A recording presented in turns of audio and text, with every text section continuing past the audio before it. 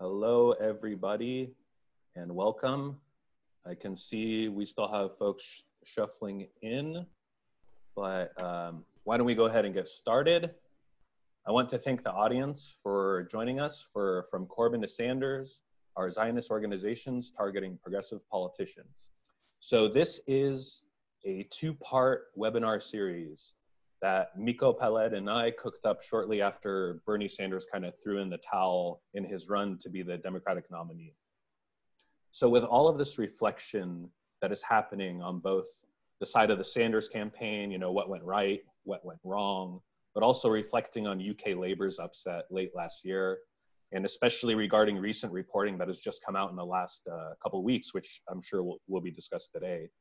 We wanted to kind of probe the influence of special interest, pro-Israel political groups, different entities on these campaigns and their corresponding movements, particularly as it relates to their advocacy for Palestinian justice and freedom. So I want to thank this excellent panel that we've assembled here today, and I want to introduce them as well. So first off, we have former Labour MP for Derby North, City Council leader and activist, Chris Williamson. We've also got author of The Battle for Palestine and One Country, a bold proposal to end the Israeli-Palestinian impasse, and co-founder of the Electronic Intifada, Ali Abu Nima. We've got author of Politics, Another Perspective, commentary and analysis on race, war, ethics, and the American political landscape in the age of Obama. And this person also has an op-ed out right now on the Black Agenda report called COVID-19 in America, The Fire This Time. And he's also host of Inside the Issues, Dr. Wilmer Leon. And lastly, we've got author of The General Sun and Injustice, The Story of the Holy Land Foundation 5. He's a human rights activist and host of the Miko Peled podcast, Miko Peled. So just some quick housekeeping rules for this event before I hand things over to Miko. We're hoping to keep this whole thing under 2 hours, with probably the first 60 to 80 minutes dedicated to the panel discussion. But we also want to make room for some audience Q&A once the panel discussion has wrapped up. So you'll see a little Q&A button down on your Zoom window toolbar. I think it's on the bottom of your screen. And if you have a question that you'd like the panel to address on this topic at any point during the event, and we're kind of asking folks to keep your questions within the ballpark of the discussion if you can, use that Q&A tool to ask your question, and our event administrator, Michael, will be collecting those throughout the event. If you're having any kind of technical difficulties or the audio is weird or anything like that, or you want to comment about what is being discussed with the other attendees, there is a little chat room, so feel free to use that. Michael, our event admin, is going to be monitoring that and responding. He's also going to be linking any articles or any reference materials that the speakers discussed there. So you can check that out. And then lastly, I want to let everybody know that we're hosting a part 2 of this event. It's the same topic, but it's with a totally different panel. And that's happening 1 week from today at the exact same time. So if you think everything on this topic is going to get covered today, think again.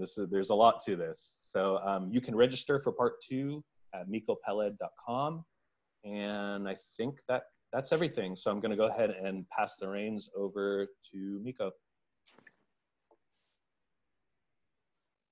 Thank you, Jamil. Thanks for helping set this up and doing all the production. And thank you, Michael, who's behind the scenes there, going through the questions in the chat. Thank you, the panelists, Chris, Wilmer, and Ali, for participating in this. I think the question that we raise from Corbyn to Sanders are Zionist and pro-Israeli groups intervening and trying to influence when it comes to progressive politicians. I think in most people's minds, the answer is yes. I think in the progressive camp, a lot of people have a lot of information and know something about this. But it's an incredibly important topic to raise, and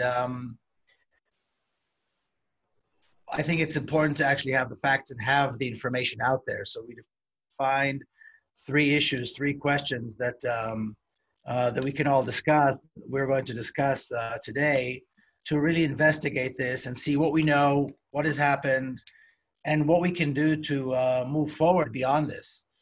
Both Corbyn and Sanders came very close to leading their countries.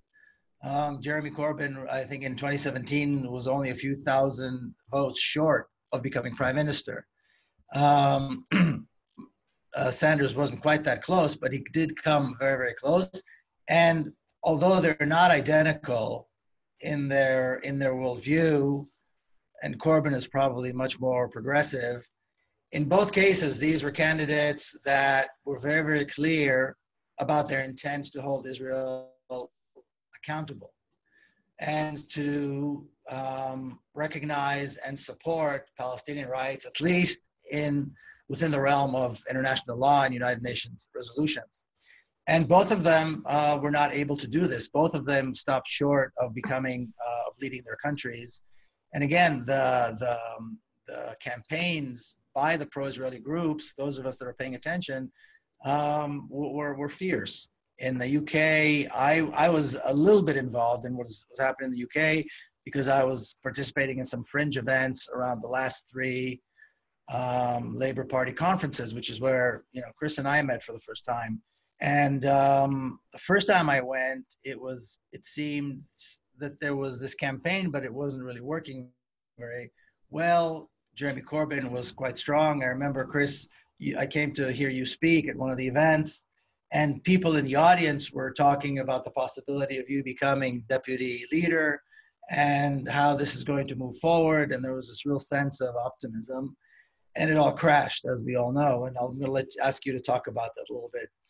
But there's a real sense that his stance on Palestine and your stance on Palestine and demanding justice and demanding to hold Israel accountable was a big part of his fault, and eventually also a big part of what had happened to you. And I'll let you talk. Like I said, I'll let you talk about this.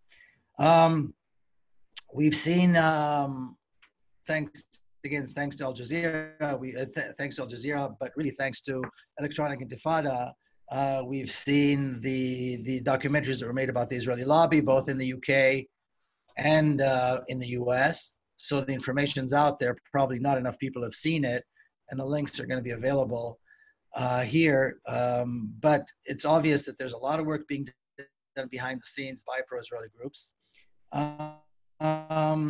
And the weaponizing of anti-Semitism, the weaponizing of the Holocaust. I know at least in the UK, there were accusations against people who were supporters of Jeremy Corbyn that they were Holocaust deniers, even though they were not, that they were anti-Semitic, even though they were not. Certainly here in the UK, the strong pro-Israeli groups were not happy with Bernie Sanders criticizing Israel over attacking Gaza, and were very unhappy about his talking about conditioning aid to Israel with its compliance with international law regarding the Palestinians. So again, that's why I decided, we put together this panel to hear from people who have been involved, who've been talking about this, writing about this, discussing this. And the first question that we thought we would raise is, what evidence do we have that this is happening? What evidence do we have that demonstrates the targeting of US and UK progressive pro-Palestine politicians and electoral movements by these groups? And Chris, I think you probably more than anyone at this point have been, on the receiving end of this, and the results of the last elections have to do with this. So maybe you could start by telling us a little bit about the experience you've had with this over the last couple of years, and what your thoughts on this in general. So go ahead. No, thanks very much indeed, Miko, for inviting me to participate in what I think is a very important discussion, because there is almost a shroud of secrecy about this, which is drawn over the role of the Zionists in actually targeting progressive politicians like Jeremy in the UK, myself, obviously, Bernie Sanders, AOC in the States, Ilhan Omar. because people are fearful. I mean, my experience is that I was targeted almost from the very first couple of weeks of being elected. I gave a lengthy interview to the Guardian newspaper and tried to address the various smears which are being levelled against Jeremy, which ranged from him being a Czech spy supporting dictatorships, etc., but also the issue of anti-Semitism. And I focused particularly on that because I made the point that, of all the people in the House of Commons, Jeremy Corbyn has got a record stronger than anybody else on fighting racism and bigotry in all its forms. And I said it was a dirty, low-down trick and bullshit was the term I used, and to the Guardian journalist, and she quoted me verbatim on that, and that then became a major issue, and it led to me being targeted by the so-called Jewish Labour movement, which, as the Electronic Intifada have identified, is really a front for the Israeli embassy. And I became public enemy number one. And because I was very close to the agenda that Jeremy Corbyn was promoting, I think they saw my scalp as being very important to undermining the whole Corbyn project. And we know the evidence is there. I mean, not just in terms of what's happened to me, but the Al Jazeera documentary, which you've already referenced, is very clear that there is involvement from the Israeli state. The Israeli diplomat who was exposed in that documentary had to go back to Israel, and the argument was, this is just a one-off, this is a rogue diplomat, this isn't typical. But it did actually lead Jeremy to ask some searching questions about it. It also led Emily Thornberry, who was the shadow foreign secretary, to call for a public inquiry into this. Because, look, this is a very serious state of affairs where you have a foreign nation interfering in the democratic processes of a sovereign nation, i.e. the United Kingdom. And very clear evidence was identified in that documentary. But nothing was ever really done about it.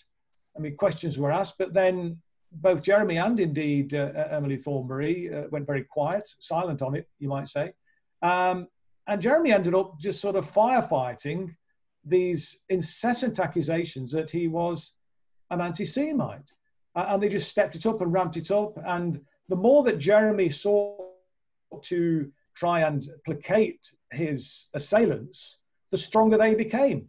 I mean, I said to Jeremy on a number of occasions, please stop apologizing, because you of all people have got nothing to apologize for. And every time you apologize, every time you give ground to the people who are attacking you, it's simply feeding the beast, making them stronger. And ultimately, all they're interested in doing is actually undermining and dismantling the Corbyn project and taking you out, Jeremy. But unfortunately, the people around him seemed to feel that the best tactic was to, continually apologise in the hope that that would draw a line under it. I mean, and John McDonnell, who was a very close confidant of Jeremy, said on a number of occasions that we needed to do X, Y, or Z, and that would draw a line under it. I mean, for example, like adopting the IHRA examples, which, many anti-Zionist Jewish members of the party and many other socialist members of the party were very opposed to. I spoke at a rally outside the National Executive Committee meeting that was considering adopting all of the examples of the IHRA, and there was a big rally there. And most of the people at that rally were Jewish members and supporters of the Labour Party, So, but the way it was portrayed in the media, the way our sort of and opponents tried to portray it, was that it was the mainstream Jewish opinion in Britain that wanted Labour to adopt the IHRA, that felt Labour posed an existential threat to the Jewish community in Britain, and this was repeated over and over and over again on the national broadcast media outlets and in the print media outlets on almost a daily basis.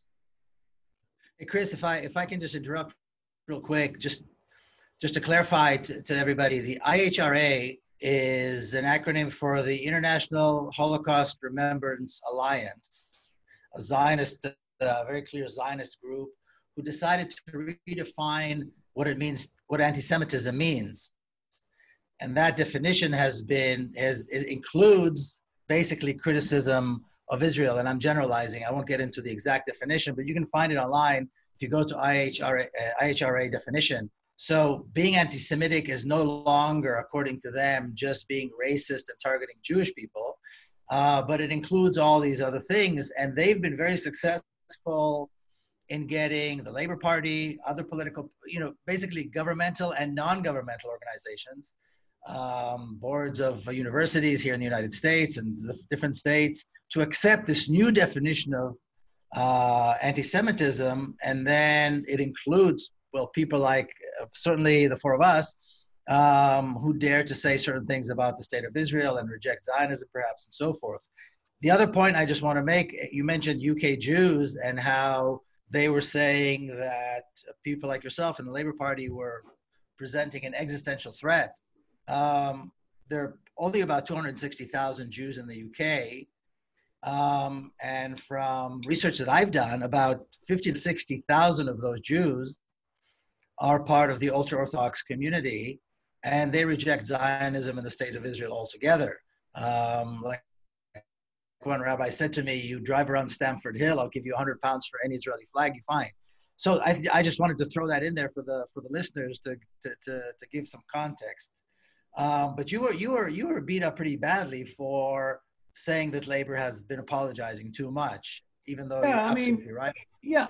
Look, my position is, I've fought racism all my life. I left school as a young man at 15 years of age. I didn't go to university. I went to Polytechnic in later life. I worked on a building site. And casual racism in the 1970s was endemic, really. And I was an active member of the Anti-Nazi League and regularly confronted anti-Semites, bigots, racists on the street and on building sites, and nearly got beaten up on more than a few occasions. And so it was particularly hurtful then to be accused of being effectively being a bigot, a racist, when I've spent my whole life fighting racism in all its forms. And look, and you're absolutely right with the IHRA. It was most certainly pressure brought to bear for the Labour Party to adopt the IHRA examples, precisely because it brought into the definition of anti-Semitism criticism of Israel.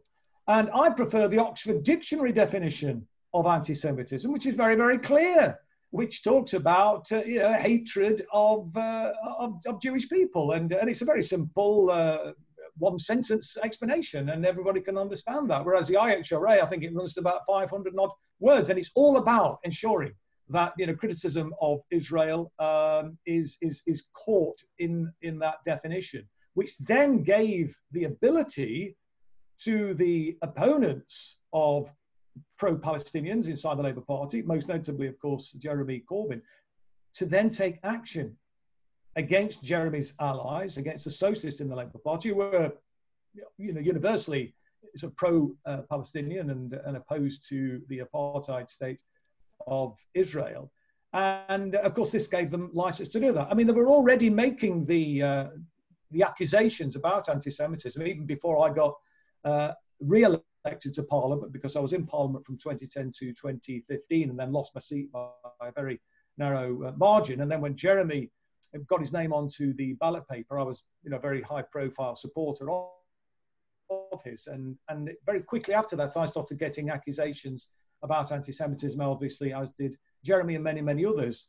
But it was difficult for the pro-Zionists, predominantly the right wing in the Labour Party, to take action against individuals until such time as the IHRA examples were brought in as part of the Labour Party rulebook. And this was yet another concession. And the other interesting thing, if I could just say, Miko, is that some of the people who have been singled out for the most virulent attacks are socialist, anti-racist, anti-Zionist Jewish members of the Labour Party, most notably people like Jackie Walker, who a film was made about her experience and indeed the wider attacks on anti-Zionist Jews inside the Labour Party. It's a film called Witch Hunt, which if anybody watching is interested, I would highly recommend that they view it, because it really sets out these tactics and how anti-Zionist Jews in particular have been targeted. But it's so grotesque.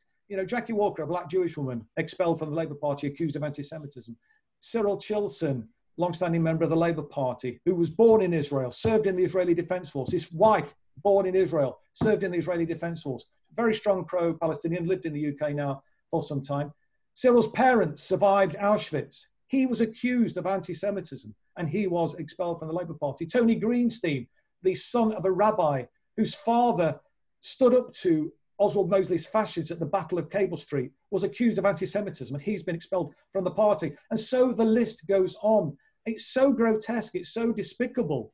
And, I felt very passionately about it. And I felt it was my obligation as a socialist to speak out for people who had been falsely accused. Particularly, I don't know, I just found it particularly offensive that long-standing Jewish members of the party had been accused of anti-Semitism. It just didn't seem to compute or make any sense to me whatsoever. And I felt it was so important, therefore, that we had to stand up to it.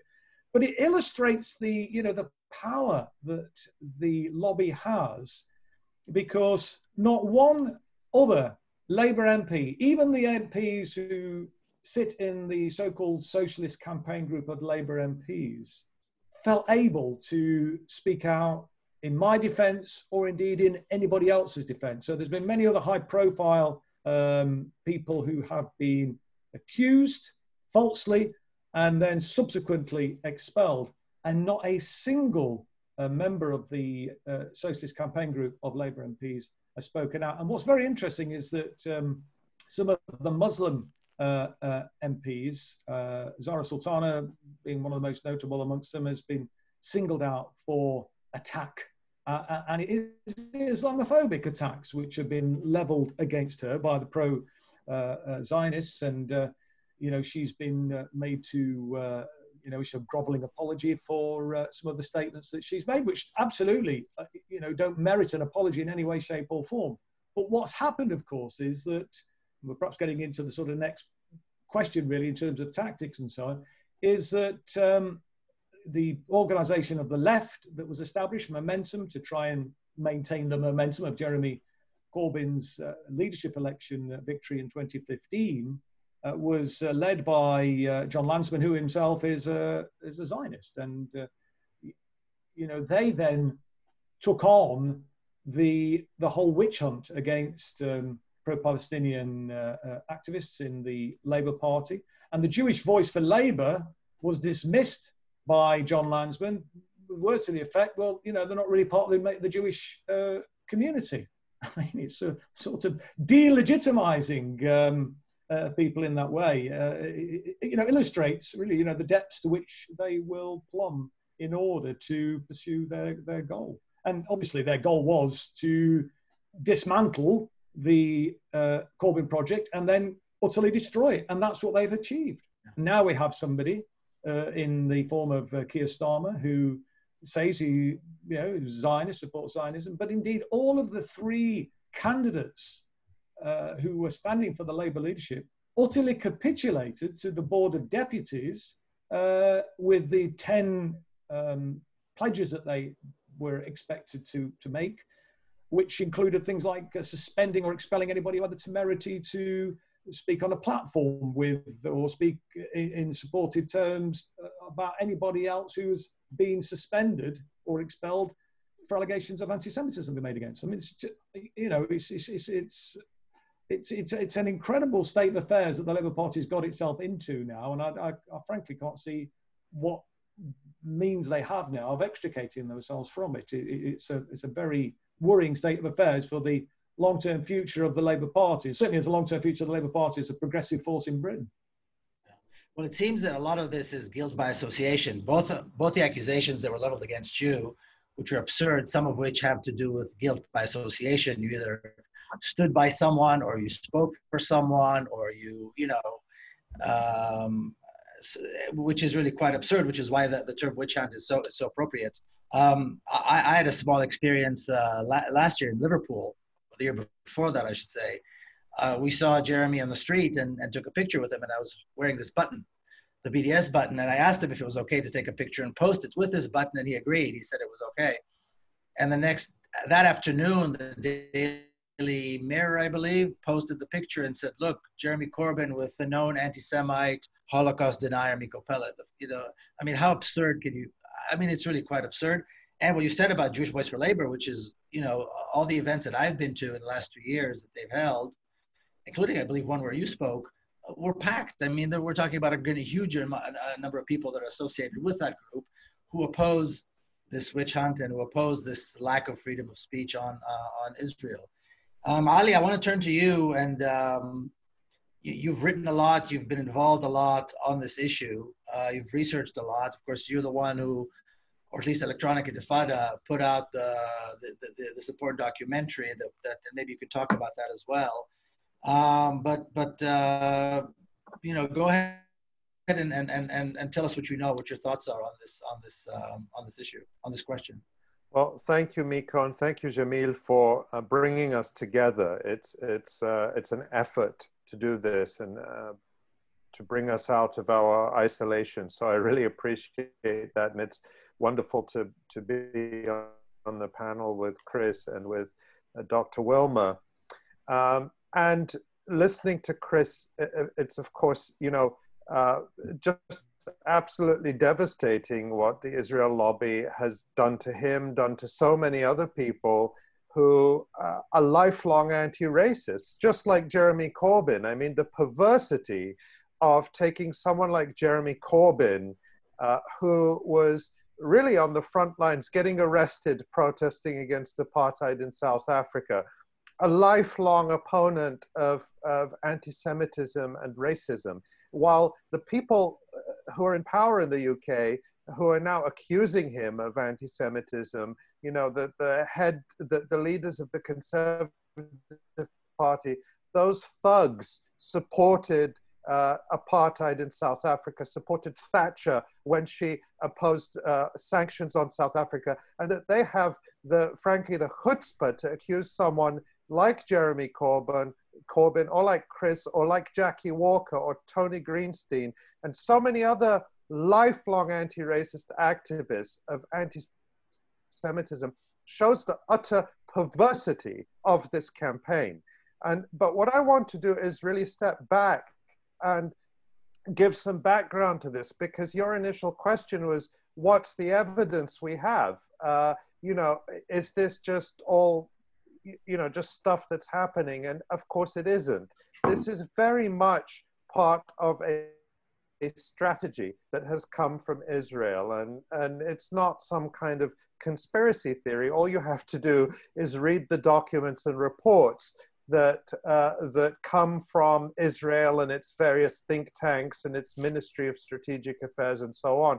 And I think, at least in recent history, a key document was published 10 years ago, in 2010, by an outfit called the Re'ut Institute. It's an Israeli think tank with very close ties to the Israeli government and the Israeli intelligence apparatus. And this report, the Re'ut report as it came to be known, was really set the agenda for Israel and its lobby over the past 10 years. And the basic observation of this report was that the main threat to Israel was no longer military. It wasn't going to be columns of tanks crossing Israel's borders. And therefore, a military response was no longer the way Israel was going to survive over the long term. Just the same way apartheid South Africa was never defeated militarily. The apartheid army in South Africa always had the warplanes and the tanks and the cannons and everything, by the way, mostly supplied by Israel, but that's a topic for another day. But it was defeated morally, it was defeated politically, it was defeated internationally. So tanks and warplanes couldn't allow apartheid South Africa to survive. They were not enough.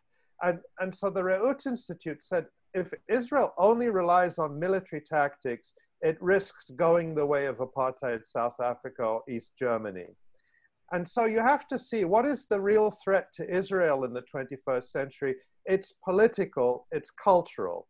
It's that Israel is more and more being seen in the same light as apartheid South Africa. And the erosion of support is most visible on the left among progressives. You have to remember that in the 1960s and 70s and 80s, Israel was seen wrongly, but widely as a sort of a socialist experiment with kibbutzes. The fact that the kibbutzes were, built on ethnically cleansed Palestinian villages was overlooked.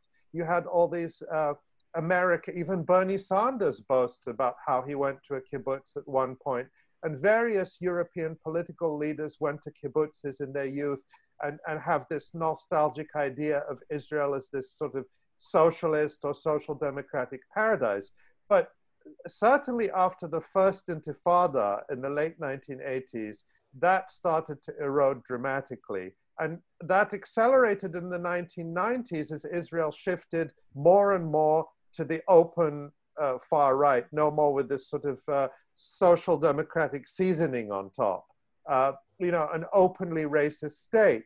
So the loss of support on the left accelerated, and we've seen Israel has become more and more a right-wing, an extreme right-wing cause. You see that in the phenomenon of, in the United States, people hanging Confederate flags and Israeli flags together, or Jair Bolsonaro in Brazil marching under an Israeli flag just the other day. Israel is now the model for right-wing extremists and even right-wing anti-Semites like Viktor Orban, the prime minister in Hungary, and so on. So the Reut Institute saw this in 2010 and they said, look, we have to stem the loss of support for Israel, particularly on the left. And they identified two parallel strategies. One is to try to split the left, to sort of divide it into what they called the soft critics of Israel, the people who, they're a little bit hand-wringy about, but Israel shouldn't build settlements, and we're worried about a two-state solution, and Israel should be a little bit nicer. And the people who really have a fundamental critique of Zionism as a racist ideology that promotes the ethnic cleansing of Palestinians so that settler colonists can take their place, and particularly the BDS movement. And so the good critics of Israel, the soft critics, and the bad critics who fundamentally reject Zionism and support BDS, boycott, divestment, and sanctions. So what do? You have to go after the so-called delegitimizers, the bad critics, punish them, smear them, attack them, isolate them, exclude them. This is all in the Reut Institute report. This was said in the open. They talk about sabotage and attack. Those are the words that the Reut Institute used at the time. And on the other side, what do you do about the soft critics? Is you have to sort of seduce them. And this involves a major international brand Israel campaign to market Israel as this sort of progressive paradise for the 21st century. So it's no longer about grim social democratic, socialist kibbutzes and, people working on the land, because, millennials aren't interested in going to work on farms in Israel. So you have to sell Israel for the 21st century. So how do you do that? You sell it as gay friendly, mostly a bogus narrative, by the way, but pink washing. So you claim that Israel is this LGBTQ haven in a region where, supposedly people who engage in same-sex sex are being thrown off buildings.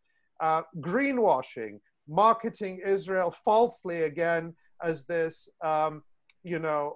source of environmental technologies and green energy and so on, when in fact Israel was one of the worst emitters per capita of greenhouse gases in the region, as well as destroying the environment in the occupied West Bank, using the occupied West Bank, which Israel claims as its holy land, using it as a garbage dump, literally, setting up illegal garbage dumps next to Palestinian communities while the settlements pour raw sewage into Palestinian water sources. So greenwashing, a false narrative that Israel is this, environmental haven. And of course, marketing Israel using sex, Tel Aviv beaches, and Israeli soldiers doing cute little dances on social media, and also the Eurovision Song Contest is a recent example of pinkwashing Israel and trying to make it cool. So these twin strategies we see ongoing from before 2010, but particularly after 2010. And then I'll mention just one other key moment, which was 2014, the last major attack on Gaza, when Israel murdered 1 in 1,000 Gaza residents. 1 in every 1,000 Gaza residents was killed by Israel over 51 days in the summer of 2014, including 550 children. That's an average of 11 children a day. And it was done with weapons supplied by the Obama administration at the time, supplied by the European Union and others. And that moment dramatically eroded, wiped out whatever gains the Reut Institute thought Israel had made. And in particular, it was a moment of sort of open solidarity between Palestinians and Black Americans in the United States organizing around the police murder of Michael Brown in Ferguson and the protests in Ferguson. And after that, we see the Reut Institute and other Israeli strategic think tanks openly fretting about the identification of the Ferguson and Black Lives Matter movement with the struggle for Palestinian rights. And after that, we see the Israel lobby going after the Black Lives Matter movement. That shows up in the US-Israel lobby film. Explicitly, Israel lobby operatives going to venues and pressuring them to cancel Black Lives Matter events to punish this movement and silence it, for many prominent members expressing solidarity with Palestine. So that, and of course you see, and Chris can talk about that, a similar pattern in the UK as well. Now I'll just end these comments with mentioning the Al Jazeera documentaries, because there were two. There was one called The Lobby, which focused on the UK and which shows the efforts to fabricate a fake pro-Israel grassroots movement within the Labour Party. This documentary reveals incontrovertibly direct Israeli government meddling in the Labour Party. Nobody has been able to refute it because it's all there on the screen. It shows prominent Labour MPs like Joan Ryan, who is the head of Labour Friends of Israel, fabricating accusations of anti-Semitism against an ordinary rank and file member of the Labour Party because she had the temerity to question Labour Friends of Israel's silence about Israel's settlement policies. That documentary was broadcast by Al Jazeera, and you can see it online if you just search for Al Jazeera, the Lobby UK. It was broadcast, you can see it online. I strongly recommend it to everyone. There was a second documentary which focused on the lobby in the US, another brilliant piece of work done by a really fantastic journalist at the Al Jazeera Investigations Unit, which is sort of a special unit within Al Jazeera, and reveals similar meddling by the Israel lobby in the US. And that documentary was suppressed. And it was suppressed after Qatar and Al Jazeera came under intense pressure from this very same Israel lobby. And that's the one that the Electronic Intifada was able to get hold of and put online. And so if you search for the Lobby USA, you can, or just watch the film The Israel Lobby Didn't Want You to See. Search for that, it will come up, and perhaps someone will post it in the comments here. And that was the one that we were able to get a leaked copy of, and it's also essential viewing. What is remarkable about both of these films is that they were just ignored. The UK film got a little bit more attention. Boris Johnson, who was then the UK foreign minister, was required to sort of address it in Parliament, and they did brush it under the carpet. The Israeli spy, I mean, that's what he was, Shai Massot, who was working out of the Israeli embassy, was bundled off back to Israel, and the whole thing was brushed under the carpet. But the US film was just ignored by the mainstream media and by Democratic Party elites and so on. They just pretended it never happened. And you just have to imagine, I said this many times, you just have to imagine if it had been, say, about supposed Russian meddling. It would have been this massive global story. There would have been congressional hearings and so on. But it's a film that documented Israeli meddling in American politics. It documented US-based Israel lobby organizations working as agents of the Israeli government to spy on and sabotage Americans exercising their First Amendment rights, and doing so without being registered as foreign agents of a government. Groups like the Israel on Campus Coalition, the Foundation for Defense of Democracies, and the Israel Project, among others, their activities are really laid bare in this film. Yeah, you know, it seems like the narrative is the most important thing right now. It's like you said, Ali. It's not about columns of tanks and warplanes attacking the small state of Israel, which used to be the narrative. Today, probably the Ministry of Strategic Affairs in Israel is the place where this is like the Situation Room, if you will, where all of this is being discussed, where all of this this war is actually being fought.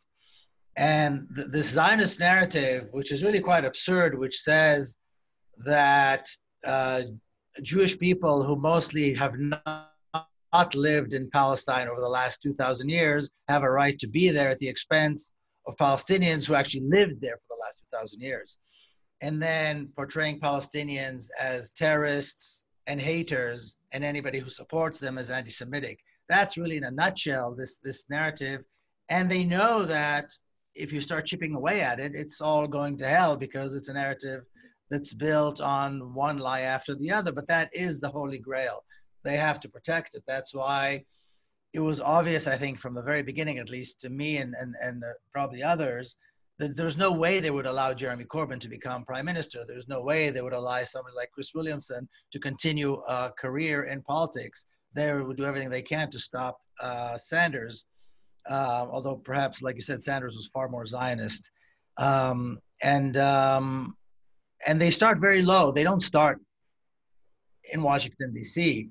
You see them working, at least I see them working here in the U.S., on the level of city council elections, people who run for city council, people who run for a state legislature and so forth, very, very local politics, that they're already there pushing and lobbying and applying pressure.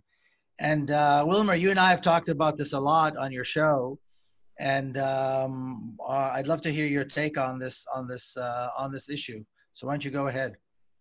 Well, thank you, Miko, for the invitation and the opportunity to participate in this very, very important discussion with you, Ali and Chris.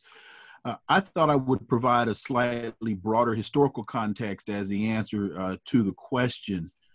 People have a tendency to deny that this is real because they don't connect the dots, and they don't see, or they tend to look at these issues in events as happening in a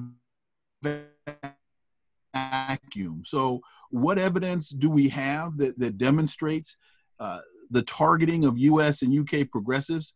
The answer can be, I think, fairly complex depending on how far back, particularly in the United States, you want to go. We have a history that is replete with evidence demonstrating the targeting of US and UK progressives. In 1968, what was called the Ocean Hill and Brownsville Parents Group versus the Teachers Union in New York City. There was a strike in 1968.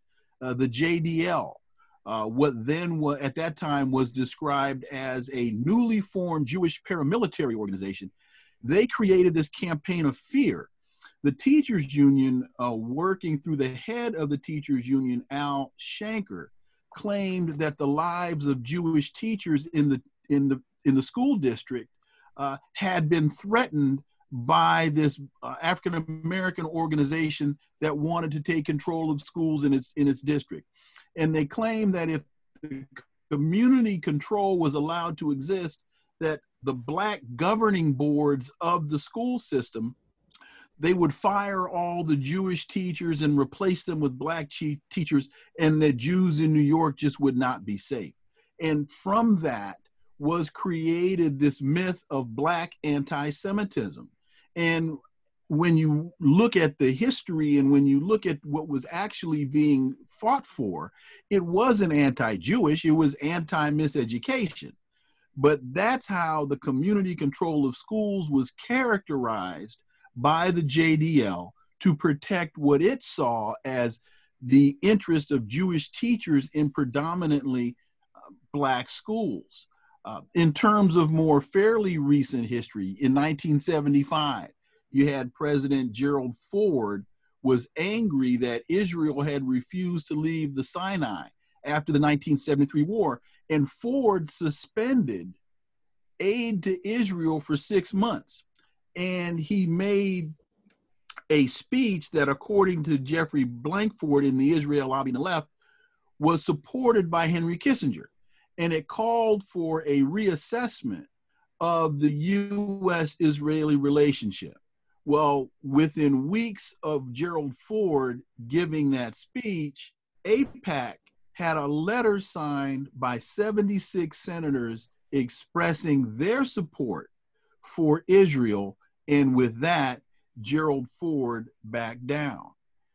In 1982, we know about Congressman Paul Finley. He had served, I think, 22 years in the House of Representatives, and he went down in defeat after he crossed the political Maginot line and took a meeting or had a meeting with Chairman Yasser Arafat.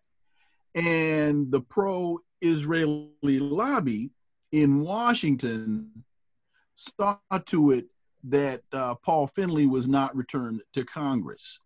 In 1988, you have a AIPAC internal staff memo urging Jewish supporters to raise questions about Reverend Jesse Jackson threatening his presidential campaign. They were trying to dig up dirt on his sex life and his finances. The memo was entitled News Suggestions for Reporters, and they were, again, trying to dig up as much dirt as they could on Reverend Jackson, primarily because of his support for Palestinians, his support for other Middle East causes that were perceived to be contrary to the interests of Israel. They were looking for, as they said in the memo, seeds of information to plant. The memo said, quote, "We have more than enough articles on Jackson unless you can find someone willing to spill the beans on his extramarital affairs and finances of Operation Push." You get to 2002 with former Congresswoman Cynthia McKinney. She became a target of the Jewish lobby because she did not support the Sharon government. And she oppose the atrocities that were being committed by it against the Palestinians. Simply put, as Yuri Avernay wrote in Manufacturing Anti-Semites, quote, the Jewish establishment found a counter candidate who was Denise Majette, a practically unknown Black woman, injected huge sums of money into the campaign, because at that time, Georgia, and I think still does, had open primaries, and they defeated Congresswoman Cynthia McKinney. Avernay continued, all of this happened in the open with fanfares to make a public example so that every senator and congressperson would know that criticizing Sharon is tantamount to political suicide. Then we get more current with Congresswoman Ilhan Omar, and she was attacked by AIPAC and the ADL. And she was objecting to political pressure that was being put on her from Democrats and Republicans. They wanted everybody to express loyalty to Israel. And she said, quote, I should not be expected to have allegiance or pledge support to a foreign country in order to serve my country in Congress. She continued, I have not said anything about the loyalty of others, but spoke about the loyalty expected of me. And that was at the time when Republicans in Congress had introduced the Strengthening America's Security in the Middle East Act of 2019, which endorsed legislation adopted in more than 24 states in this country that were denying contracts to or barring state investments and employment with American individuals or groups who supported boycotts of Israel or who refused to sign oaths affirming that they would not boycott Israel. And then most recently, as you all have been talking about so clearly, what happened to Jeremy Corbyn, the British member of Parliament. So I won't reiterate that, but except to say, I see the attacks on Corbyn as a cover, these ad hominem attacks for his positions on promising to tax privatized utilities and rail companies back into public ownership, tax multinational companies like Google and Amazon. He promised to stop arms sales to Israel and Saudi Arabia, colonial history. He's fighting poverty and talking about ending continued support for repressive regimes across the globe, such as the Zionist government in Israel. So my only point there is, as I look at it way from the outside, yes, the accusations of anti-Semitism are being hurled at him at breakneck speed, but I just think that there are other issues along with his challenging the support for Israel that are being that the anti-Semitism label is being used to counteract, and then that is also very similar to the attacks on Senator Bernie Sanders. And as Miko, as you mentioned at the top, Sanders and Corbyn have different worldviews, but they're both anti-Zionist. They are anti-racist. They are unapologetically operating on the left side of the political spectrum.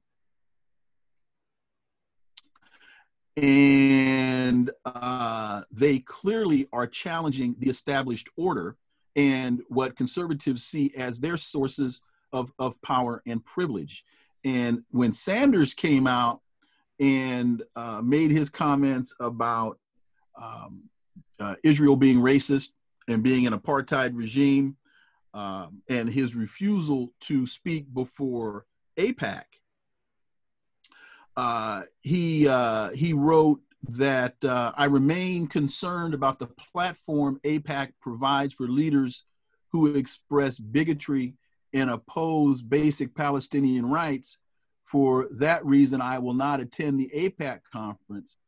You had in this country a cross-section of Jewish community leaders, including prominent rabbis from all branches of American Judaism, that quickly put together an open letter, and they circulated. They had, I think, almost 350 signatures rejecting what they claimed to be Sanders' outrageous comments, and they were praising AIPAC's bipartisanship as, quote, one of the last remaining vehicles in American politics that proactively seeks to bring Americans from across the political spectrum to achieve a common goal.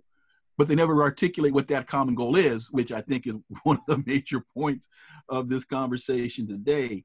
Among those signing that letter was a Rabbi Stanley Davids, Rabbi Emeritus of Temple, I'm not sure of the pronunciation, Emmanuel, in Dunwoody, Georgia. He was also president of the Association of Reformed Zionists of America. Virtue of the people he chooses to gather around himself, and by virtue of the statements he's made regarding Israel, has very weak standing to criticize AIPAC. He describes himself as a lifelong Democrat and critical of what he called the progressive wing of the Democratic Party. Quote, the far left Democrats have drunken the Kool-Aid of anti-Zionism as part of this worldview, and I really regret that. Then you had even Mike Pence speaking to AIPAC, and he accused Bernie Sanders of siding with Israel's enemies for supporting Palestinian rights. He said Bernie Sanders would be the most anti-Israel president in the history of the United States, as he excoriated Sanders over his criticism of the government, saying, in the days ahead, we must ensure the most pro-Israel president in the history of the United States must not be replaced by one who would be the most anti-Israel president in the history. That's why they needed 4 more years of Trump. As I'm sure he you've also heard, Pence. I'm sorry, as I'm sure you've heard, at the unveiling of the Trump peace plan, or so-called peace plan, Netanyahu crowned Trump with that distinction of being the most pro-Israel president, in the history and so forth. But I'm going to interrupt you here for just a second to move on to the next question, just for this time. You talked about the progressive wing of the Democratic Party and what is happening there, and what I want to do is I want to move on to the next 2 questions and maybe combine them just for the sake of allowing more time later for the Q&A. What tactics do we recognize that they employ, and how do we tackle this dangerous phenomenon? And again, Chris, I think you're almost a test case of the tactics that they were used. I remember you and I walking together in Brighton at the last labor conference, and you were telling me about how you were fighting and felt like the court was coming down on your side. You were, again, new accusations were leveled against you. Yeah. So there was no room to breathe, no room to even defend yourself. And of course, these are all outrageous nonsense accusations, but there was a barrage of them.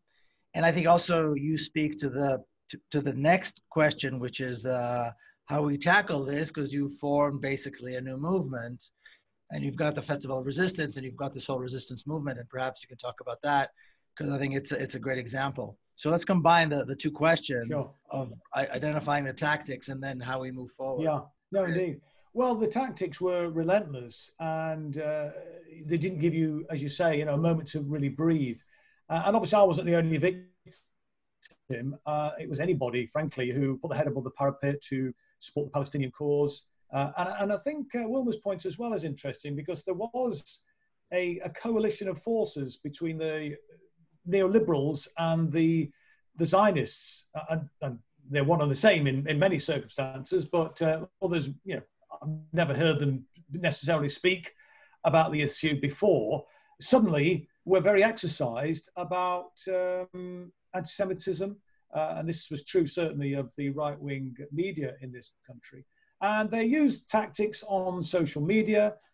We know that they were trawling through social media posts to try and find anything that could be used or misrepresented in order to make an allegation against that individual to get them suspended. And there were hundreds, thousands of people, activists. I describe them as Jeremy's Praetorian Guard, who were being systematically thrown under the bus on an industrial scale. And it was right across the piece. You'd got the mainstream media on side. They were making these absurd accusations.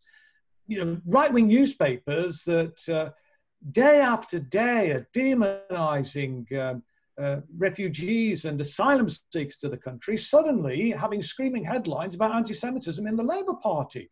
And accusing somebody, a man of peace, a more gentle individual you could probably be difficult to find than Jeremy Corbyn, whose record stands any examination in relation to his position on fighting all forms of racism, including anti-Semitism. And yet he was being held up as this epitome of bigotry and anti-Semitism.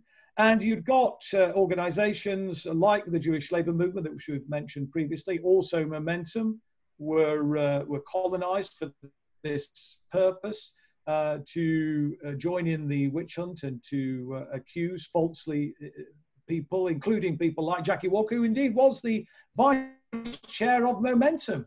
She's a black Jewish woman, married to a Jewish guy, was thrown under the bus. And it was absolutely because of her sort of anti-Zionist position, her opposition to a two-state solution. She believes in a one-state solution to the conflict in Palestine, Israel.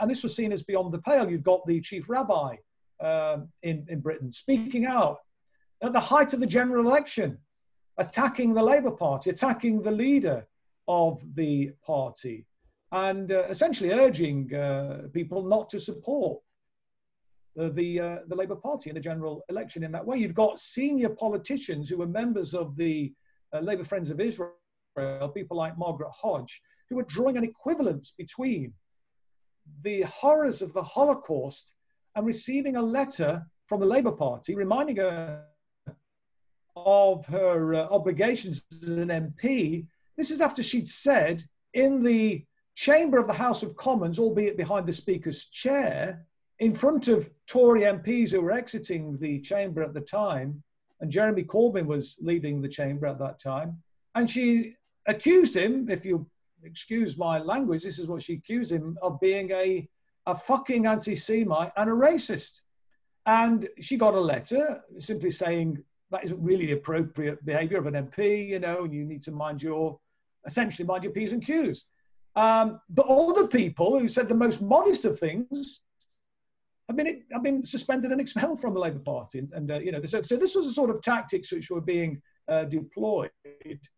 And you have to remember as well that the Parliamentary Labour Party, around 50% or more, are members of Labour Friends of Israel. And, they were ruthless, frankly, in their attacks, secret, cabals of just to work out how they could mount the next attack on Jeremy. I mean, there was the coup, and then there was the attack on me. And when I was reinstated to the party, because I was suspended unfairly in the first instance, and then it went through a process in the party, and a panel considered the arguments, considered my representations, and reinstated me to the party.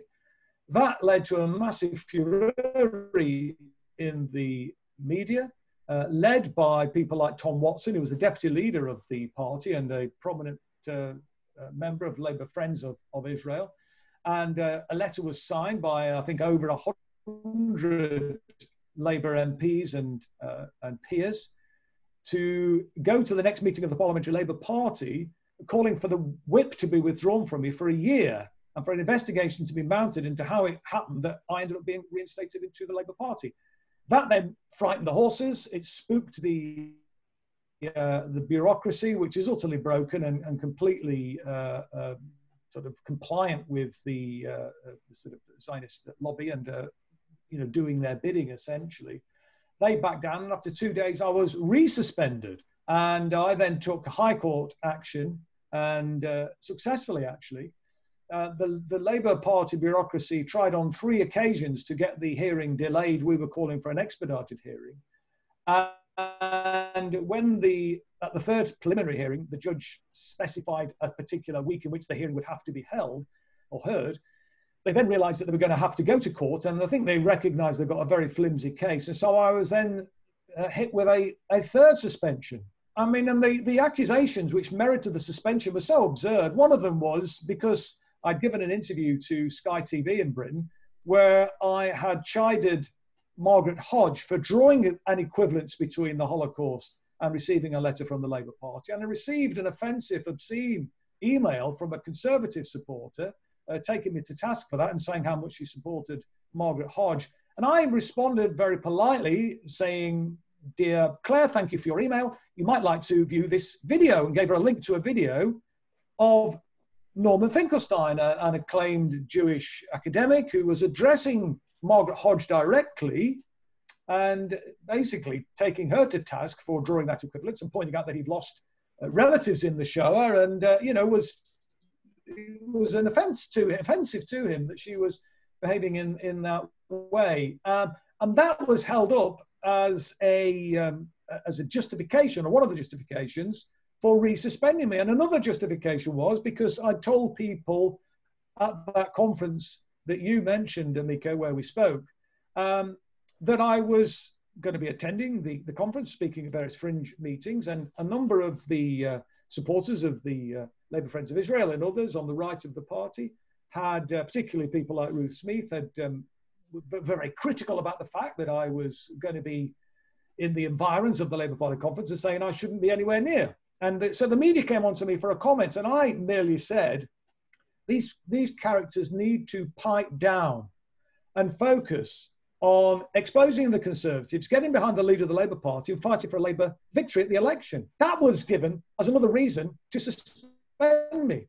And the implication was there was some anti-Semitic overtone to my comment that they should pipe down. And so this is the level to which they have sunk. And I think the mistake has been where the movement has made a huge error, in my opinion, in actually allowing this to gain momentum. It comes back to the advice I was giving to Jeremy in not actually standing up to it. We absolutely, it seems to me, have to confront this head on and make the point. And I think many people don't really get this, but I think we have to argue unambiguously that Zionism is inconsistent with socialism. I mean, I know the Jewish Labour movement have this thing called Zionist socialism. I mean, the two are a contradiction in terms, in my opinion.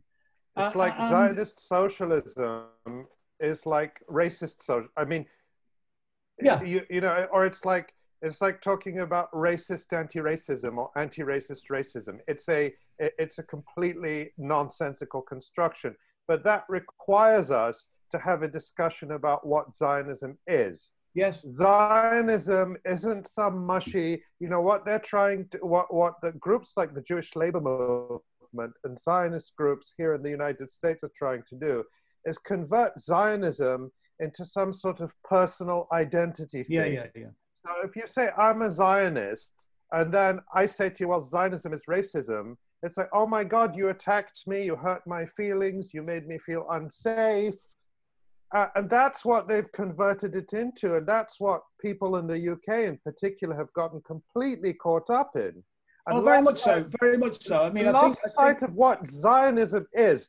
Zionism is the belief that Palestinians can and must be expelled from their homeland so that settlers can take their place. Zionism is the belief that Palestinian refugees cannot return to their homeland, to the towns and villages from which they were expelled solely and exclusively because they're not Jewish, okay? I don't care how that makes you feel. That's the reality. Absolutely. Right. So what I'm saying is it requires us to be willing to have that discussion, to explain what Zionism means, not to Ruth Smith or not to Joan Ryan, but what it means to Palestinians thrown off their land, expelled, their homes demolished, their children killed because they're not Jewish. That's what Zionism is. And if that makes you feel bad, or it makes you feel like, you know, I've hurt your feelings, tough luck. Tough luck. With you. What I was going to go on, Sally, is absolutely, and you articulated it far better than I could. But absolutely, I think what we have to do is articulate the fact that Zionism is a racist ideology. And I think the other mistake that the soft left, if you like, made on this was really what you've just set out there, and failing to recognize the international dimensions to this. You know, this isn't something that's kind of, you know, as we know, unique to Britain. This is something which is happening all over the world, where progressive politicians are being demonized and being attacked in order to, you know, protect their interests. And of course, you know, some of these so-called, you know, left commentators don't seem to have, in my experience anyway, I'm not seeing much evidence of them identifying the inconsistencies as well, because you have a situation where, you know, Netanyahu is cozying up to Viktor Orban, you know. I mean, a more anti-Semitic political leader, it would be hard to come across. But of course, he's, you know, he supports the existence of Israel, and so he's seen as a, you know, sort of a pro-Zionist, and so he's seen as okay. But in terms of his kind of attitude to Jewish people in his own country, you know, that seems to be the sort of veil over that.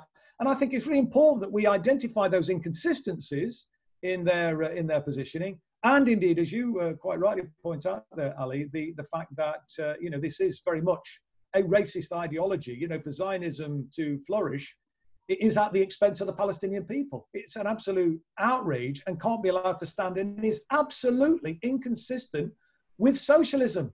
You know, I know. And everybody watching it isn't necessarily socialist. I don't know if even all the panels are. But for people who claim to be, certainly in the, you know, on the left of politics in Britain, socialist, you can't be a socialist and sympathetic to Zionism at the same time. As you say, it's like being a racist socialist. It's just the two things don't compute. It's an oxymoron. It's a contradiction in terms. There's been I see it as there's been a very powerful myth that has been created that anti-Zionism and anti-Semitism are synonymous. And it's a very powerful tool stifling any type of constructive dialogue, the presentation of the facts, valid policy analysis. Because to be able to control the dialogue by controlling the definition of the terminology, that is incredibly powerful. I equate that to what's been happening in this country with the Republicans and their pollster Frank Luntz, who has his word labs, and he's convinced the Republicans that the Pentagon should be called the Department of Defense, that tax relief is better terminology than tax cuts. They have been able to convince voters to vote against their best interest by controlling the terminology.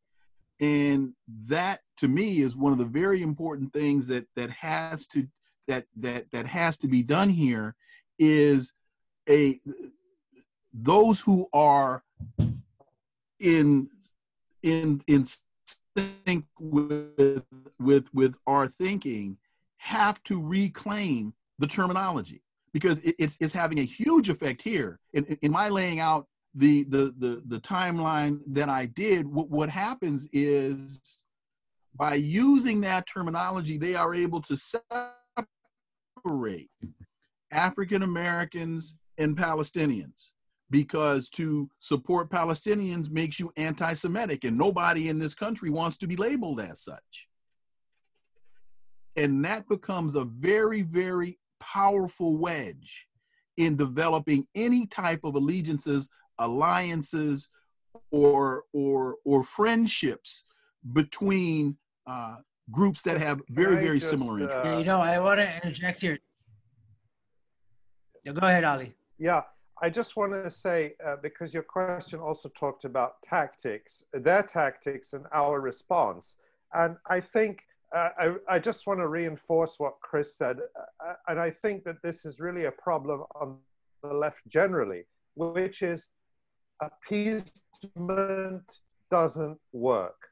You know, the example I like to give is a few years ago, the European Union came up with this very timid policy, which they don't even enforce, that goods from Israeli settlements should be labeled as coming from settlements. It wasn't that goods should be banned coming from settlements, it's just that they should have a label on them. It was the most minimal policy, and they spent 100 years discussing it, and then they passed the policy and they still don't enforce it properly. But and all of this timidity was to avoid upsetting Israel, to do the very minimum.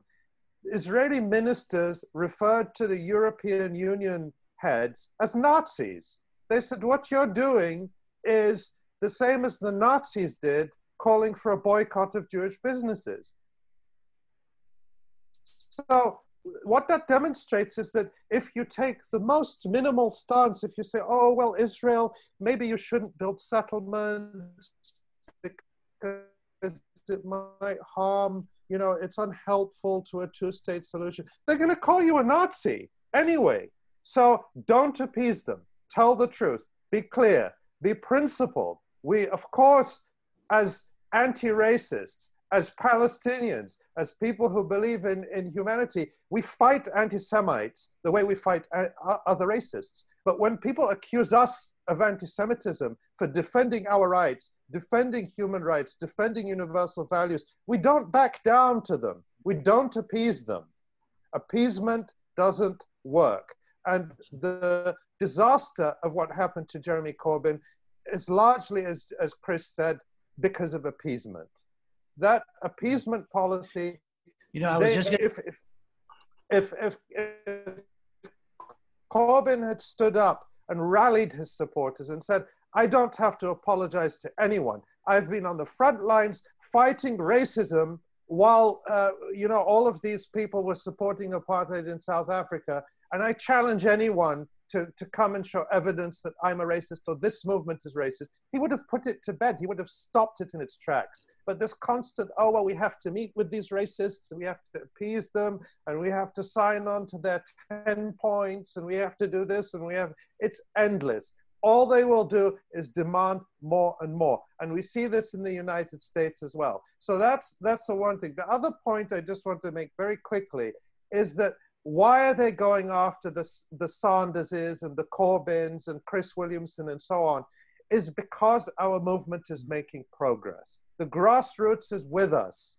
And this is very important. As we talk about the thuggish tactics that the Israel lobby engages in, it's important to understand that often that kind of thuggery and bullying and sabotage and smearing is a sign of weakness, because opinion is changing at the grassroots. So I think it's very important that we not be discouraged by these tactics and we not retreat into a narrative that says, oh, the Israel lobby is all powerful. It is not all powerful. We can fight back. We are gaining ground. We are convincing people that the struggle for Palestinian rights is a struggle for universal human rights, and it's one that unites us with everybody who is fighting against racism and injustice in this world. Yeah, absolutely. Yeah, Ali, I thank you. That's brilliant. And you know, when we were discussing putting together this panel, you know, I've heard all three of you speak. Chris, I heard you speak. I think last time you were standing outside in the rain, and there were maybe 10 people there, and you just gave this riveting speech right off the cuff. In Brighton, and the beauty of, I think, what the three of you have brought here is being able to say what most people will take hours and hours, but to say it quickly and succinctly, and I appreciate that. So thank you for that. We've been going on for a little bit more than an hour, so it's probably a good idea to open it up to questions, so that we don't take all day, although we could. And so let's see, Jamil, do you want to throw out those, start presenting the questions? And I think the best thing to do is we'll hear a question and just freely go ahead and reply, as you see fit. Yeah, definitely. Okay, so we've received several questions and we're going to try and get through as many as we can. This first question is anonymous. Here's a question. Considering the strong and powerful influence of the Zionists in both the US and UK, do you feel that trying to work through the system of electoral politics as it's currently constructed will reap any rewards? Can anyone cite an example of a victory for the Palestinian cause that was achieved through electoral politics?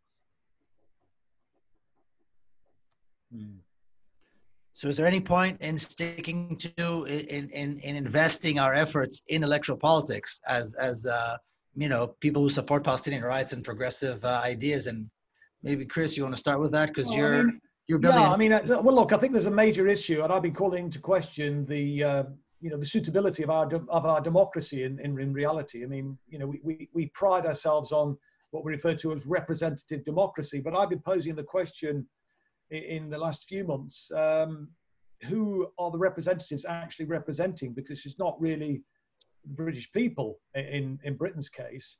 I mean, if they were, we wouldn't have, in the 5th biggest economy in the world, 14 million people living in poverty. But I think the key thing is really, in terms of ensuring that we get politicians, who are fit for purpose and are brave and are prepared to, to stand up for what's right. I shouldn't be the odd one out. I shouldn't be an oddity. I mean, I was the only person that was prepared to put my head above the parapet and speak out for people who had been badly treated, who'd been falsely accused. And to me, it didn't feel it was any great sort of heroic action on my part. It just felt, just second nature. It's something that you had to do. But I think where I think Jeremy was badly let down, I mean, well, one, I think in not actually trusting his own instincts, but I think in terms of the lack of support that came from, close confidants and indeed some of these so-called, progressive left commentators in the media, because they bought into the Zionist narrative. They bought into the witch hunt. And they, if you like, in a way, made it difficult for Jeremy. And I think this is where one of the key things is so important in terms of standing up to these bullies, to these thugs, to these criminals in reality, is solidarity. I mean, I always make the point, solidarity is absolutely crucial. It's always important, but it only really counts when it's difficult, not just when it's easy. That's why I felt it was absolutely essential to stand up for these people who had been so badly treated.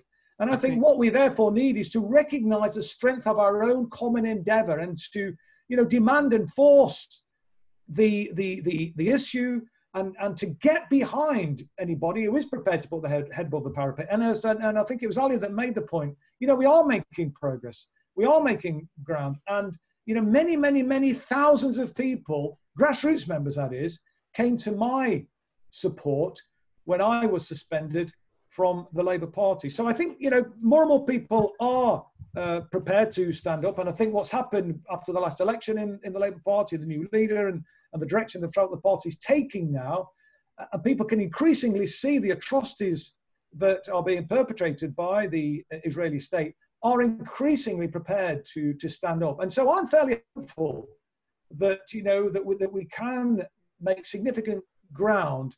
We made ground, and I think, things can happen very, very quickly, and I think, if we just recognize the strength of our common endeavor, we can really, really start to motor and really make a big difference. When you look at the civil rights movement in the United States, there was a three-pronged approach. There was the legislative approach, there was the judicial approach, and there was activism in the streets. They worked together. I think abandoning any one of those elements weakens, not strengthens your efforts. And looking at it again, here in the US, Rashida Tlaib was elected. Ilhan Omar was elected, AOC, and so the squad. Now we know we've got issues with the consistency of their votes and the consistency of their messaging. Some of that though comes from people just once they got elected, not keeping their hand on the till, not being sure that the people that they sent to office do what they were sent there to do. That's a part of the process.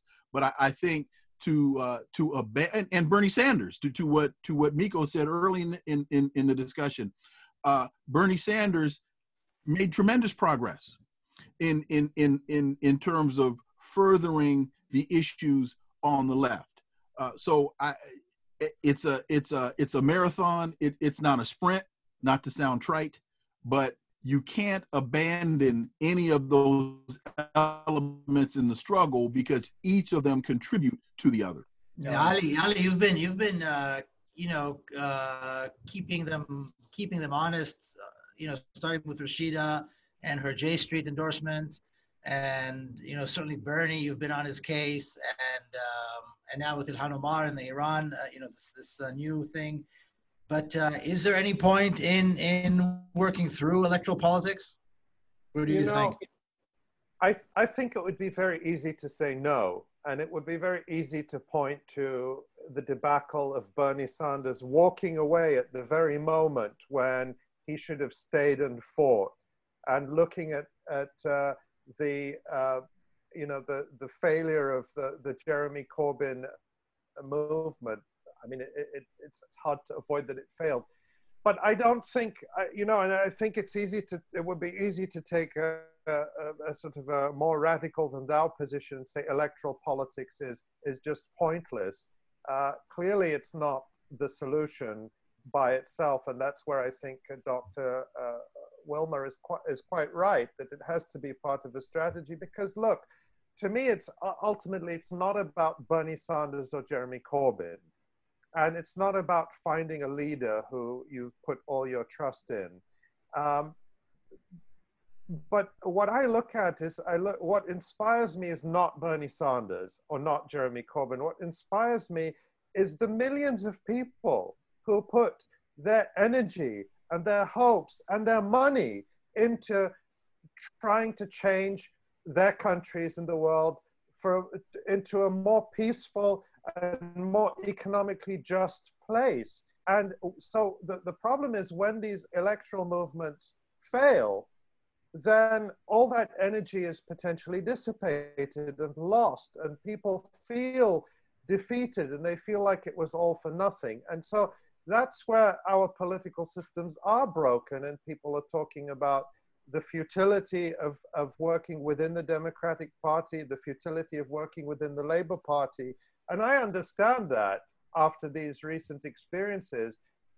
The question is, how can we put that energy, whether it's into third parties or into extra parliamentary movements or into reviving trade union movements? I mean, for goodness sake, we need trade unions more than ever. When you look at the governments in our countries, particularly the United States, that is happy to send the lowest paid workers to be sacrificed to the coronavirus, so that big business bosses can continue to reap profits.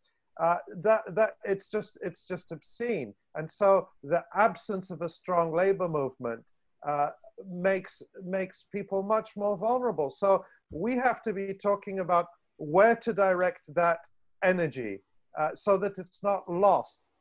And the other thing I always say is that, yes, Jeremy Corbyn, I hope nobody's going to care now, but I met him and he is a very nice guy. I think that would have been on the cover of the Daily Mail a few months ago or a few years ago, that I said I met him. But he seems like a lovely guy. Bernie Sanders, I disagree with him on many things, but he does also seem like someone you'd want to sit and have a cup of tea with. But that's not the point. Bernie Sanders is not running to be my uncle. Jeremy Corbyn is not running to be my best friend. Rashida Tlaib is not running to be my aunt. okay? These people are politicians who want to wield power over us. And therefore, you have to be absolutely relentless in holding them accountable. We have to learn from the right on this. I say this all the time. The right never takes yes for an answer. When you give in to the demands of the right, they say, okay, well, that's a small down payment on what we want. Now, here's the list of other things we demand from you. And I see this contrary tendency on the left of making excuses for politicians, of saying, well, you know, Jeremy can't do that now because, well, you know, he's under attack, or this is as far as Bernie can go right now. Don't make excuses for them. Demand more. And when they give you what you want, demand even more. That's the only way we can move the political window to where we want it to go. You can't appease your way into power. You can't concede your way into power. You can't, apologize your way into power. You have to make clear demands and stick with them.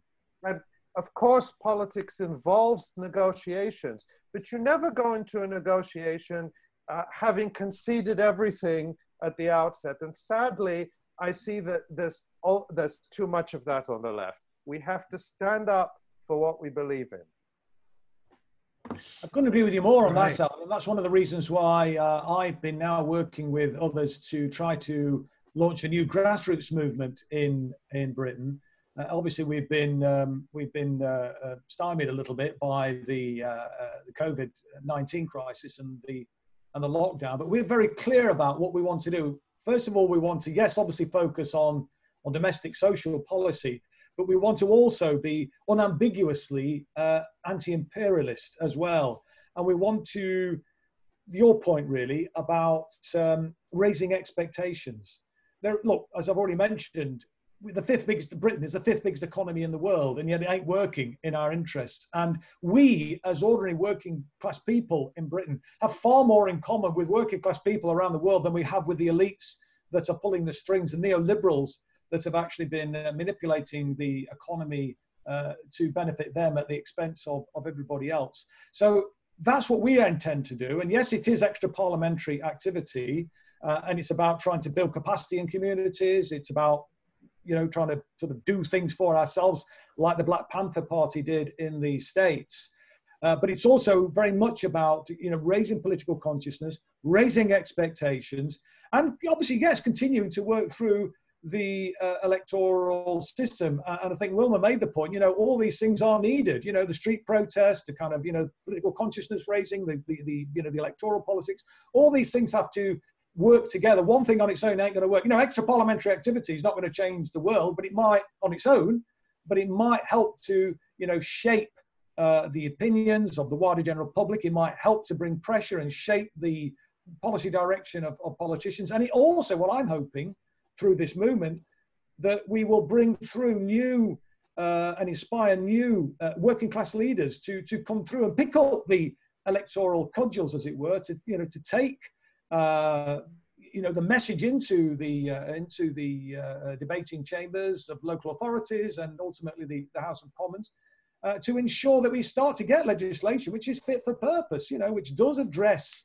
the inequalities in society, which does address the climate crisis and stops these appalling bloody wars which are taking place and the arms sales which seem to hold so much sway.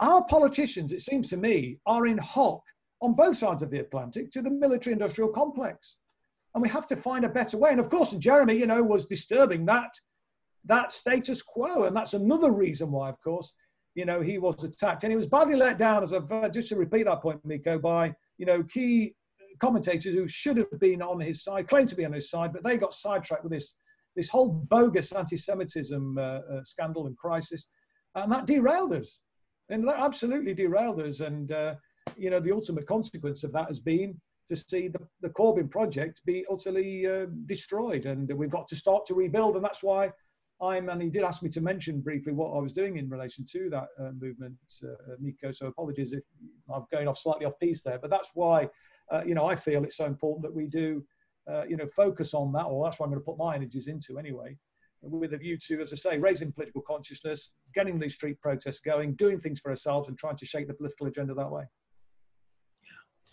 All right, next question, Jamil. Okay, the next question is from David H.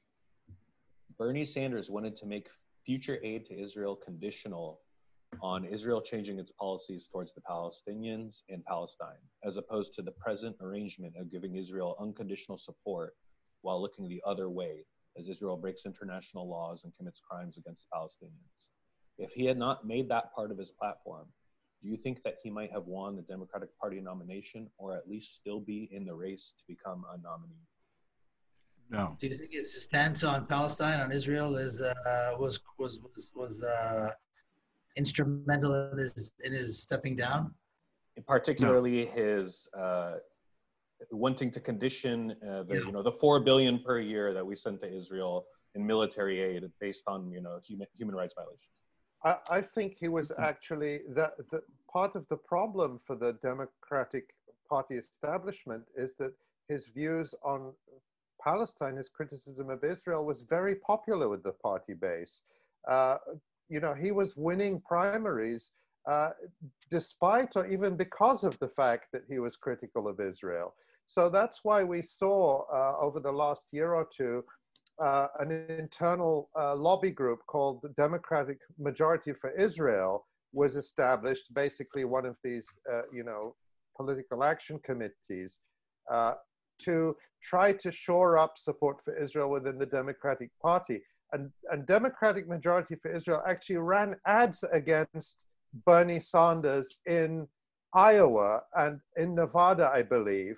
And what was interesting about their attacks on Bernie Sanders is they didn't mention his positions on Israel because they feared that would backfire. If they actually put out an ad saying, look at Bernie Sanders, he's critical of Israel, that would probably have made him more popular with Democratic Party voters. So the Democratic Majority for Israel ads focused on, oh, he's too old, or America isn't ready for socialism, but didn't mention Israel, because that's the thing that is really scaring the Democratic Party establishment, is that primary voters are actually perfectly okay with criticism of Israel. It's the financiers and the people who make the big donations to the party and the establishment and the mainstream media who will not allow those positions to be aired.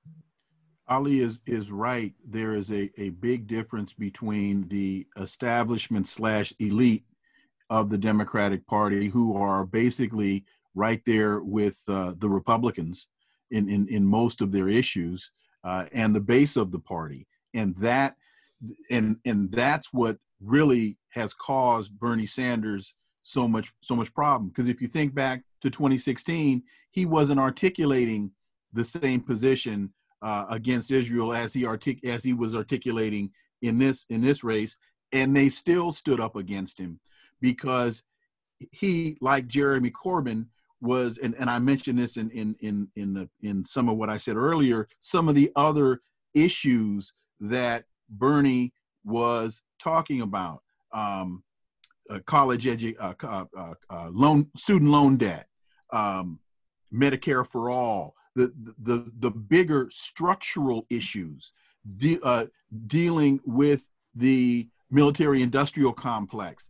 He was talking about redistribution of wealth, and that in this country is the third rail. You don't want to talk about that. You don't want to talk about reorganizing American geopolitical structure around the world. You don't want to talk about that. You don't want to talk about Venezuela. You don't want to talk about Brazil and Bolivia and what the United States is doing there. Those were the things that were causing so much heartburn to Nancy Pelosi and to Chuck Schumer and to those elites in the party. His position on Israel damn sure didn't help him, but again, look at what they did to him in 16, and he wasn't taking nearly the position then as it related to Israel as he's taking now. Sounds like it was a coalition between the neoliberals and the Zionists again, in a similar sort of situation that I mentioned in the UK. that sort of did for Bernie. So Ali, so just so I understand, are you saying that his position on Palestine or his position on Israel was not the reason for his demise, or was not part of the reason?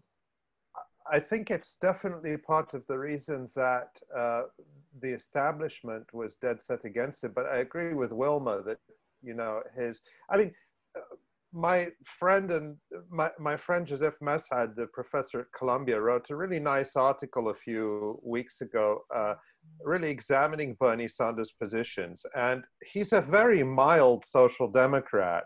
Yeah. And his criticism of Israel really doesn't go very far. But it's only in American terms that it looks incredibly radical. And, you know, in 2014, which is not so long ago, during the Gulf War, Bernie was, you know, angrily shouting down constituents at the town hall meeting who were raising, you know, the fact that Israel was butchering Palestinian civilians. So just from 2014 to 2020, Sanders became much more vocally critical of Israel, not as far as I would like him to go, but certainly in American terms, he was much more forthright, much more willing to speak out against Israeli attacks on Gaza and so on. And that's not because Bernie, after 70 odd years, suddenly had an epiphany. It was because the grassroots demanded it. It's because you couldn't go to a town hall meeting of, you know, Democratic voters without someone raising the question of Palestinian rights. The grassroots pushed Bernie Sanders. So that's why I'm not ready to say, well, abandon party politics or abandon electoral politics, because it is about changing every part of society.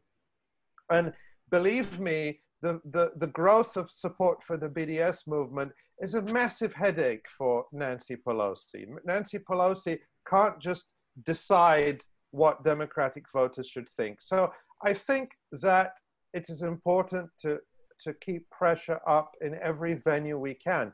I certainly would never advocate that we put all our eggs in the electoral basket, because clearly that is not a winning strategy. But I agree with Wilma that we don't abandon any field of battle.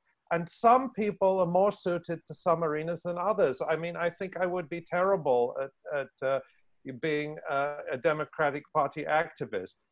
But I'll do the things I can do. And if there are other people who can do that work and do it in a way that is principled and firm about what they're demanding for, then I would encourage them to keep doing it. All right, Jamil, do you want to add the next question? Yeah. So the next question is from Cian. And the question is, the evangelical pastors are complicit in making Zionism popular. How does the panel think this should be challenged? Trump surrounds himself with these people. They should be exposed as the frauds that they are, every day, every way, all the time. And particularly the Christian right in this country is anything but Christian, and they're wrong. They're not right. The hypocrisy in their positions just needs to constantly be highlighted. And this whole idea of the rapture and that's what supposedly religiously is what brings them together makes absolutely no sense.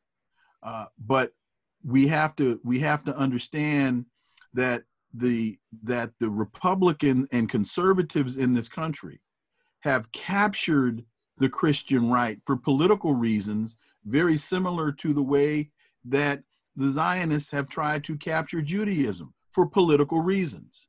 And unfortunately, those inconsistencies and that hypocrisy does not get called out for what it is, because in many conversations and in many instances, as soon as you start to question someone's religion or religiosity or the basis of their belief system, all of a sudden that becomes a conversation that is offline. But they have to be called out for the frauds that they are. Can I just say as well, I mean, speaking, I know this is a US-based question more, but I think I mean, I agree with what Wilbur said there about exposure, but I think the other thing, and this is where I think it's such a tragedy that Bernie Sanders has stepped out of the presidential race, because like in the UK, the biggest cohort in the US in elections are the non-voters. And I think somebody like Bernie Sanders, or a politician of that ilk, who could inspire, you know, the people who kind of opted out of the democratic process, have opted out of politics, don't feel that it's kind of a representative or serves their interests in that sense, and very often it doesn't.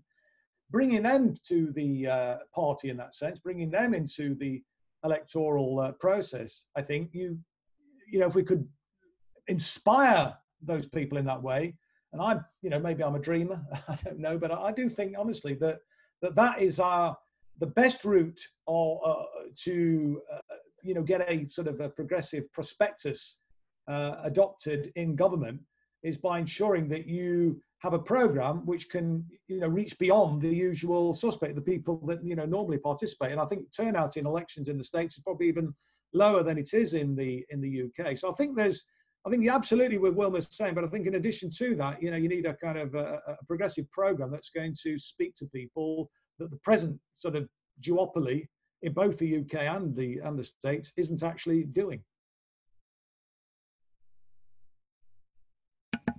So some of that, I think, is inherent in the two-party system versus the parliamentary system. In your system, there's much more representation. You have a lot more opportunity for people to get involved because you have more parties involved. Here, it's more of a binary option. And when you look at the politics of the Republicans and the Democrats, particularly now, I mean, you've got Nancy Pelosi supporting the move on Venezuela. You've got Elizabeth Warren supporting the move on Bolivia, and they're supposed to be Democrats. Yeah, So I think some of that, the lack of voting, the lack of participation, I think some of it has to do with your parliamentary system is much more inclusive than the two-party system here. Yeah, I mean, I think the point is that just in terms of the binary choice, it's not really a binary choice, is it? Because you've got two sides of the same coin, and both sides of the Atlantic, really. And that's what I mean. I mean, this is where I think Bernie was offering something different, you know, within that sort of two-party system. As was Jeremy offering something different, and Jeremy got very close in 2017, and you know, without going into all the details of the sabotage that the party was subjected to, which has been exposed in the leaked document. You know, as Miko pointed out at the beginning of the program, a few thousand votes across the country would have seen a Corbyn-led Labour government, and the course of history would have been very, very different. And I think it would have had consequences, implications, positive implications for the rest of the world had that eventuality come to pass. I think that would have been a fantastic result in 2017. And Corbyn came so close and did so much better than his own party bureaucracy wanted, as you mentioned, the leaks, the documents that came out that showed that the unelected bureaucrats in Labour headquarters were actually trying to sabotage the party's own electoral campaign, and they succeeded in sabotaging it in a very similar way to how the Democratic National Committee fixed the 2016 primary, fixed the 2020 primary. They tried to cancel the New York primary, and a federal judge just ordered them to reinstate it. But the point is that, you know, let's imagine an alternative timeline where we don't live in this absolute nightmare we're in now. And, you know, where Jeremy Corbyn had won or Bernie Sanders had won. We have to be realistic that absolutely the same forces would have fought them every step of the way. We all know that.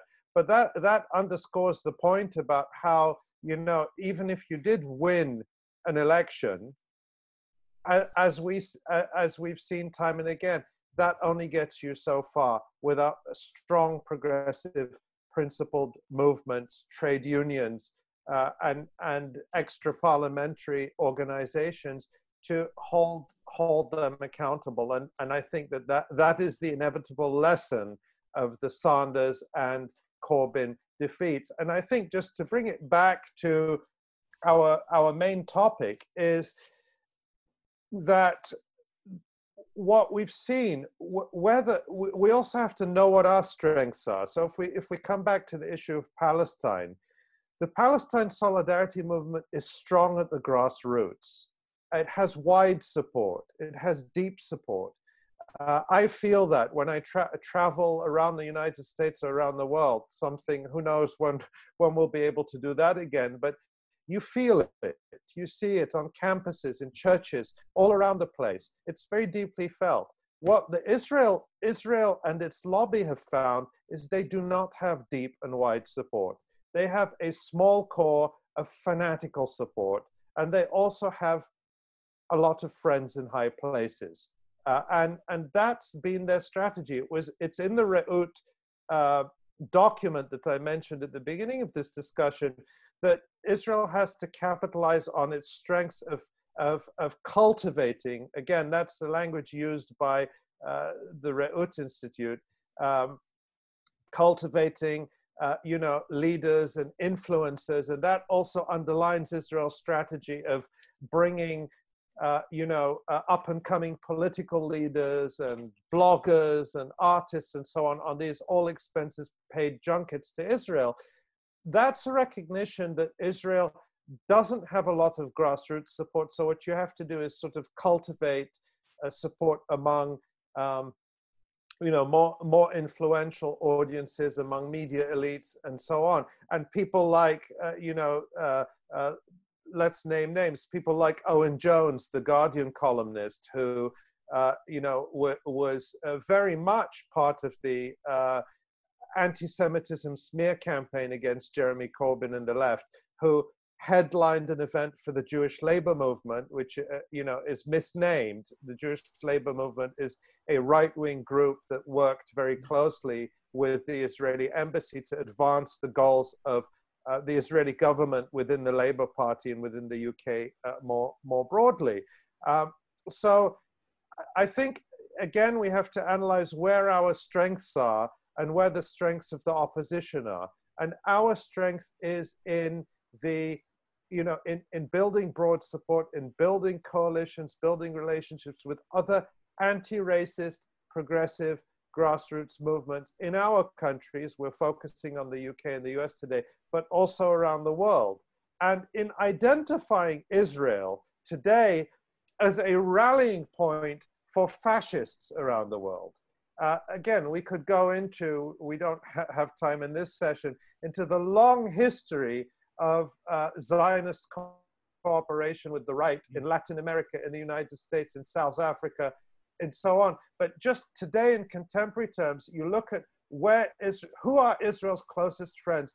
Fascists and anti-Semites like Jair Bolsonaro, like Viktor Orban, like Donald Trump, like the neo-Nazi Alternative for Deutschland party, a party founded by literal Nazis, which is one of the most pro-Israel elements in modern-day Germany. So I'm just saying that to say we have to have a good analysis of the lay of the land to find out how we move forward, where our opportunities are to continue to build and strengthen support, despite the big setbacks we've had politically recently and the inevitable setbacks we will continue to have. But if I could just quickly quote Miko, the late great trade union leader Bob Crow, he said, if you fight, you won't always win, but if you don't fight, you'll always lose. And I think we have to just keep going, really. And as Tony Benn said, just another quote, there's no such thing as a final victory or final defeat. Each generation has to fight the same battles over and over again. And I think those two great figures from the Labour movement in Britain should inspire us to keep going. And we can make progress. And Ali's made the point. On this issue anyway, I think we are making ground, and we are winning hearts and minds for the wider general public. And we have to keep going, because it's the right thing to do. And like Bob said, if we don't, we are going to definitely lose. If you don't fight, you'll always lose. Yeah, it sounds like a good place to stop. It's been 2 hours, so I think, Jamil, we probably don't have time for any more questions. So I will just wrap it up by thanking all three of you gentlemen for great discussion. I'm honored and very pleased that you all agreed to take your time and be part of this. Like Jamil said earlier, we're having a second part discussion because this is a big topic. Next week, the same time, same day, next Wednesday, same time, same channel.